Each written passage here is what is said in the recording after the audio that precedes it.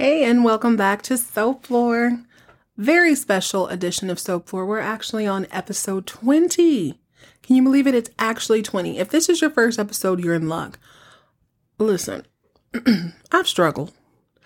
I recorded several episodes not realizing that it was recording through the laptop and not the microphone, but it's okay. It's okay because you know what?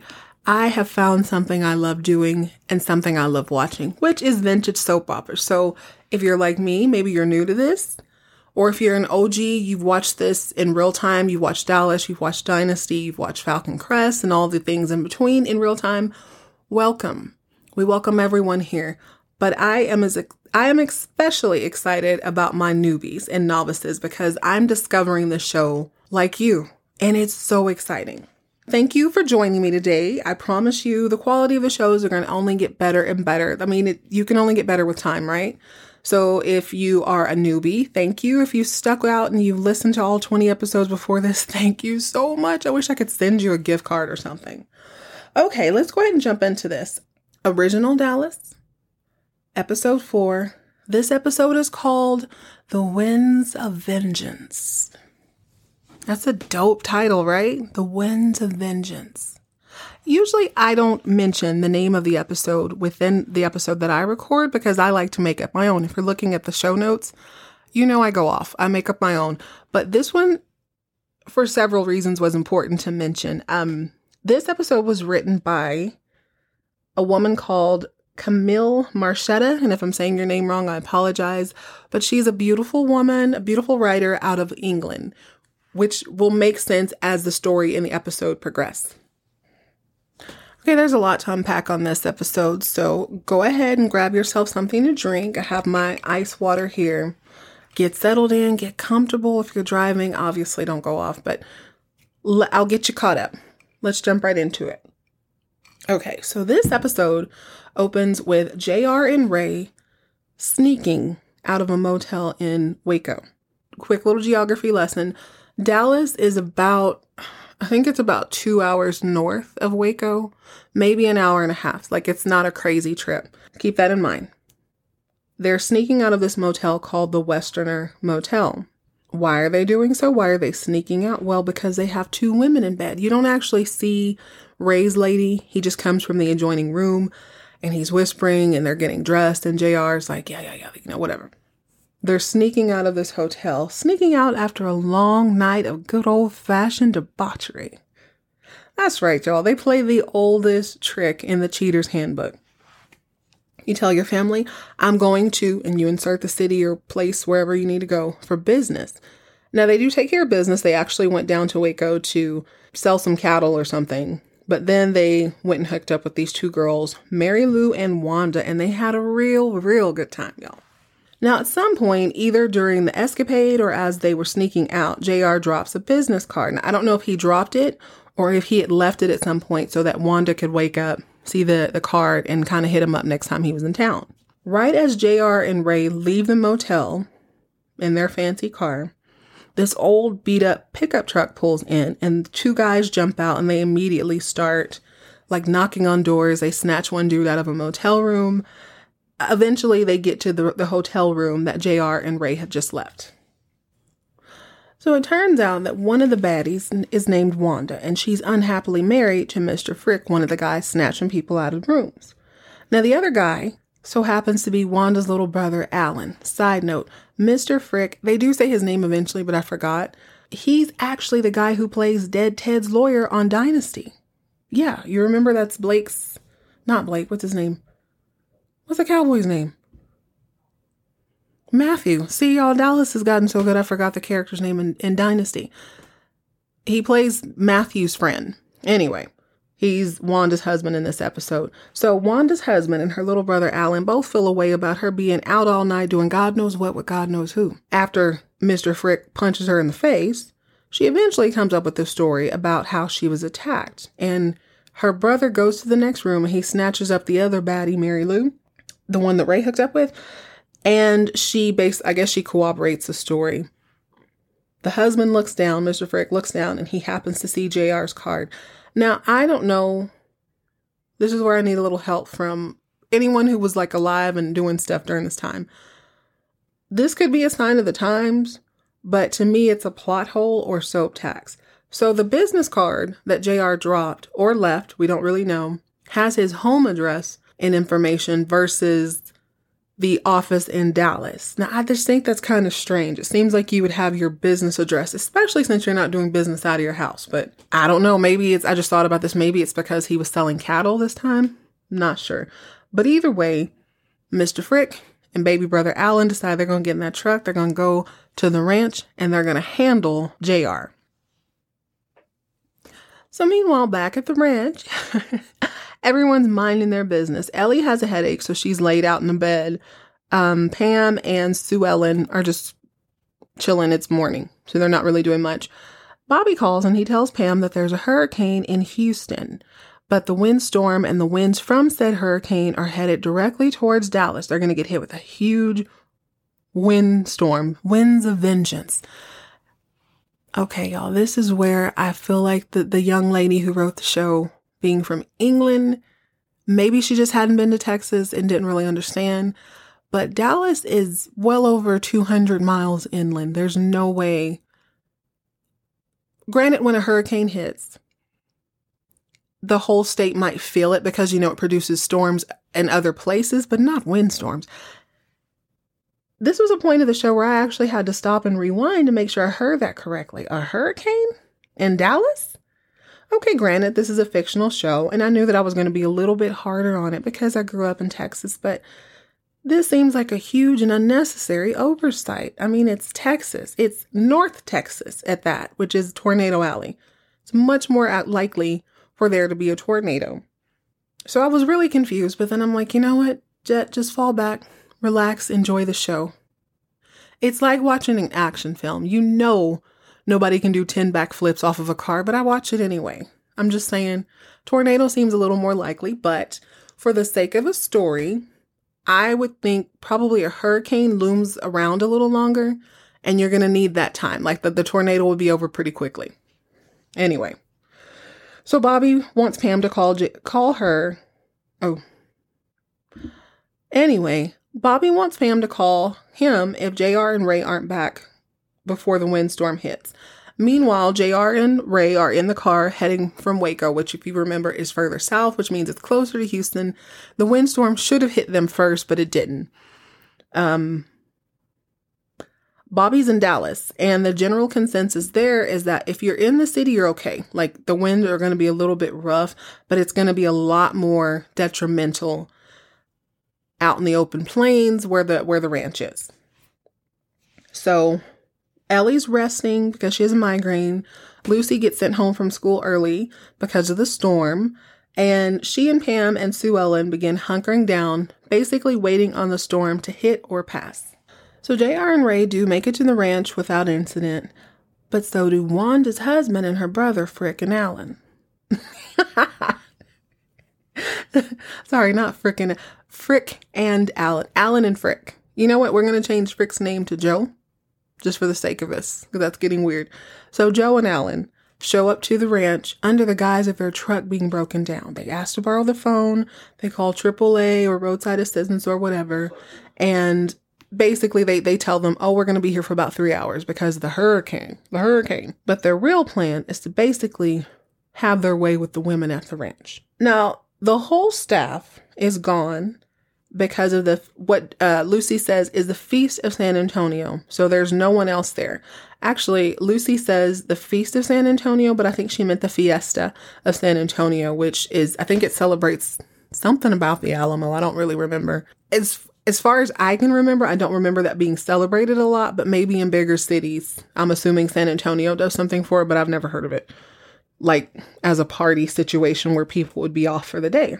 Basically, the only obstacle for Joe and Alan would be JR and Ray. But that's quickly resolved. They play it cool. They sit back, they have lunch. The women are charmed by them, but they're basically just extracting information like, oh, where's everybody? Who's this? Who's that? They put it together. Joe and Alan do that. JR and Ray were indeed in Waco. No one else is at home. And the entire staff is gone because they're celebrating the Fiesta of San Antonio. So they're worried about anything. They even play it cool. They have lunch. They help JR and Ray with the cattle because of the hurricane. But once they get back to the house, they flip it. They put on the bad cop mode and they pull guns out on everybody. Start tying up. They tie up Ray, put him in the kitchen. It goes down. And they're not worried about being caught at this point because as far as they know, everybody who is at home who's supposed to be at home. But unbeknownst to them, Bobby is trying his best to get home. Now, it could be because he's a newlywed, but it's just something about this storm isn't sitting well with him. He's been trying to get home all morning, but Jock is really proud of the way he's handling business and he wants to show him off. Basically, he wants to take Bobby out to dinner with some of his friends, and they just kind of plan to stay in Dallas. But Bobby's just like, he's like, nah, man, something's wrong. I don't like this. I don't feel right about it. And here's the thing. In this episode, Bobby obviously calls that morning to be like, yo, there's a hurricane. Let me know when JR and them get there so y'all are safe. Well, JR, once he gets there, he calls Bobby at the office in Dallas and he's like, yeah, everything's cool. These dudes showed up though. The truck is broken down. They'll be gone in a little bit. And then Bobby calls again. And this time Pam answers the phone and she tells him, oh yeah, everything's great. Me and JR are going to play backgammon, which really sends him over the edge. He's like, Jock, I don't care. Listen, I need to get home. I don't care about the wind. I don't care what's going on. So unbeknownst to Joe and Alan, Bobby and Jock are actually en route to the ranch. And thank God they're headed home because it's a full-blown hostage situation at this point, which you think would be the worst part, but there's a lot in this episode. There's a lot of layers here. There's a lot of different dynamics explored. So there's the obvious revenge/justice plot between Joe. Joe feels like, okay, JR did this to my wife. I'm going to do this to his. There's this kind of underlying sting of betrayal that's not really being acknowledged. And then there's a clarity that comes with finally acknowledging the thing that you've been ignoring for quite some time. Now picture this. Everybody's in the living room shook. Joe and Alan tie up Ray. So he's tied up in the kitchen. They rough up JR. And by this time, Miss Ellie is acting like a mom. She comes downstairs, but what is all this noise? Unbeknownst to her, her whole family's getting got. So she's put on the couch. So we got Ellie, we've got Lucy, we've got Pam, JR, and Sue Ellen, along with Joe and Alan, all in the living room. Joe and Alan have guns. So in between all the beating and tying up and bossing people around, Joe and Alan figure out that Sue Ellen is actually JR's wife. So the first thing they do is they expose him. They go ahead and let her know where he was and his mom. So this is where we get to, for the first time, you really get to see the Ewing dynamic. The mom tries to lie and say that, no, Ray and JR have been in the house all night. They didn't go anywhere. But Lucy had already told that they were in Waco. So you get to see Sue Ellen hear it from them. She puts it together that these men are there because JR did something to this woman's wife, to this guy's wife. And she gets to look at him and he's just like, oops. That's basically what his face is like, oops. So once they expose him, they start to figure out that, hey, not only is Sue Ellen his wife, but she's a former Miss Texas. So Joe decides he's going to have a lot of fun with that. If I'm going to humiliate you, meaning this is him to JR, I'm going to humiliate you. I'm going to make her parade around in her sash and her bathing suit. So that's what he does. He takes her to JR's house and she has to change. So this poor woman comes out. She's in her bathing suit. She's in her sash and she's got on a trench coat. And they make her, they were like, hey, Miss Texas always has a talent. What was your talent? She told them what it was. And they force her to sing at gunpoint. Now this was funny, not in the moment. Let me be serious first and then we'll play with it a little bit later. So she's singing this song called People by Barbra Streisand. And I'm going to be real, I didn't know it. I Googled it after the fact. And it's so sad. It's so sad. And it's painful because she's scared. She's heartbroken. She's humiliated. And her husband is just sitting there like a coward. He's just sitting there staring. Well, finally, Pam gets enough. She has enough. And she interjects and she tells Joe, basically, you know good and well your wife runs around. Why are you humiliating her? This isn't going to do anything. The look on Joe's face says it all. He knows that she's telling the truth. And Pam knows this because little brother Alan told her as much when Joe was making Sue Ellen change into her pageant attire. See, Alan thinks that in all likelihood, Wanda was one who came on to JR. She gets around, she's in these streets. But the truth is, this rape accusation is the only thing keeping her alive. Like, that's his sister, and he's rolling with his brother-in-law, pretending to avenge her. But the truth is, he's willing to take this next step and invade these people's home and possibly rape the women if it means keeping his sister alive. It's a horrible predicament to be in. Horrible. Luckily, it doesn't come to that because Joe is convicted when he actually hears what Pam says. Like, the words hit him like a ton of bricks. Wanda chose JR. He didn't force himself on her. She chose him. And ultimately, JR didn't know she was married. She probably didn't know he was. I'm sure they figured it out at some point, but they didn't care. The point is, they chose to do what they did. And humiliating Sue Ellen in order to get back at JR doesn't change anything. So right about the time he decides not to go through with it, Bobby comes home, he arrives, he starts punching people, he saves the day, yada, yada, yada. As relieving as this might be, it only adds insult to injury for Sue Ellen. Because while all of this is going on, she finally loses her composure. She's in tears. She drops to her knees. She's still in her bathing suit. The sash has been torn off, but even though, the day is saved, she's on all fours trying to catch her breath. She's watching Bobby cold cock Alan and Joe. Alan and Joe come to their senses and they leave the house. She has to watch Bobby comforting Pam. She watches Jock comfort Ellie. She watches Jock and Ellie comfort Lucy. And then there's JR. JR is just looking like helpless and weak. It's heartbreaking. It's heartbreaking. You can see how angry she really is. Not just angry, but hurt. You know that saying, there's a thin line between love and hate? You can almost see that. And this is the dopest scene of this whole episode because they don't really say anything. It's just that look. And you can just see fear, I guess, in his eyes and just like, dang, I'm caught. And oh my God, I can't believe that happened. And he's just looking at her, almost pleading with her to go back to that, I admire you. And she's like on her hands and knees. She's trying to catch her breath and she's still kind of sobbing through her tears. She's trying to gain her composure. But as she looks at him, it's just like, it's visceral. It's, I hate you. I hate you. And the only thing he does is he reaches out and he tries to put the trench coat over her shoulder and she just kind of pushes it back. She pushes his hand off. And then meanwhile, Ray has managed to hop on one leg from the kitchen. So he's watching from the door. And keep that in mind. This woman was humiliated in front of her entire family. Everyone's seen her. She's in a bathing suit. Luckily, according to her, and in all truth, she looks fantastic, but that doesn't matter at that moment. So what she has to do is she gets up and you can tell she's just kind of gathering her composure. She throws her shoulders back. She grabs a coat and she's glaring at JR. She walks past him and she sees Ray and I guess she remembers he had a little something to do with it too. So she's glaring with him, but it's almost as if she glides out, almost as if nothing happened.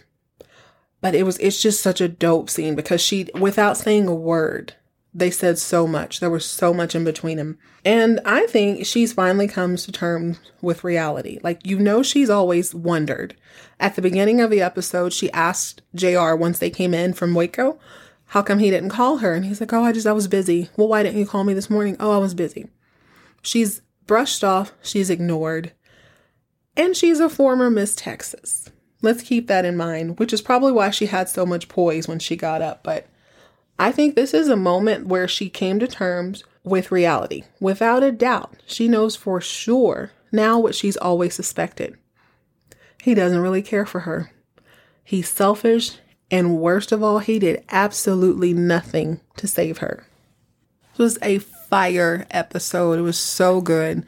Despite the winds of vengeance actually coming from a hurricane, I'll let that go. But it was really, really good. A couple of things I thought about after the episode, and I did a little research. With her being a former Miss Texas, it has to add even more insult to injury because of how prestigious that title is, especially in Texas. Like, it's a kind of a big deal, especially back then, I'm assuming. To be honest, I don't know who the current Miss Texas is, but I'm sure she's fabulous. And I thought I would give you a few facts about the role of Miss Texas. So once you win, before you can even enter the pageant, you have to win a local title. Here's a gotcha. You don't actually have to be from the city. Let's say you're in college in Waco. Maybe you go to Baylor or something. I don't know if Baylor's in Waco. I think it is. If you win Miss Waco, that's cool. You could win Miss Baylor. Or if you go back home, let's say you live in Amarillo, you could win Miss Amarillo. Doesn't matter. You just have to win a local title. So once you win the local title, you can compete for the crown of Miss Texas. And if you win, you're expected to leave school or your job for a full year. Like, it's a full-time job. They give you a manager. Some of the more recent Miss Texases got cars. So I'm assuming, even though this is fictional, the roles haven't changed much. You get a car. This is your job. You're basically the face of the state. You have many, many duties. They could be as mundane as passing out newspapers, pouring coffee at the elderly home, or you could be in a boardroom with CEOs. You could be overseas performing for troops. Like, it's kind of a big deal.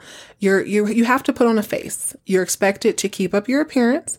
You're expected to be groomed and ready to go at all points, camera ready. I think I mentioned you already get a car. So it's a big deal. You are very much the face of the program for at least 365 days. You get to keep your crown, but it's considered disrespectful to wear it out in public after you've won. So when you put that into context of this particular episode, of course she's going to get up after that. I am Miss Texas. I have worked very hard. I was the most beautiful woman in Texas, and this man done pay me no mind. It's heartbreaking. It's heart-wrenching, but I have watched a couple episodes after this, and I really do think that was her breaking point. But she was like, you know what you're not going to do is pretend like you don't know who I am. I am Miss Texas 19, blah, blah, blah, blah. And she strutted out, and she did such a good job. But fully enjoyed everything about this episode, even if it was about a hurricane. Look forward to talking to you guys soon where we jump into the next episode. I believe it's a barbecue, and I think we're going to have a very special guest. Thank you for listening. Have a great week. Be good, and remember to keep all your drama on TV.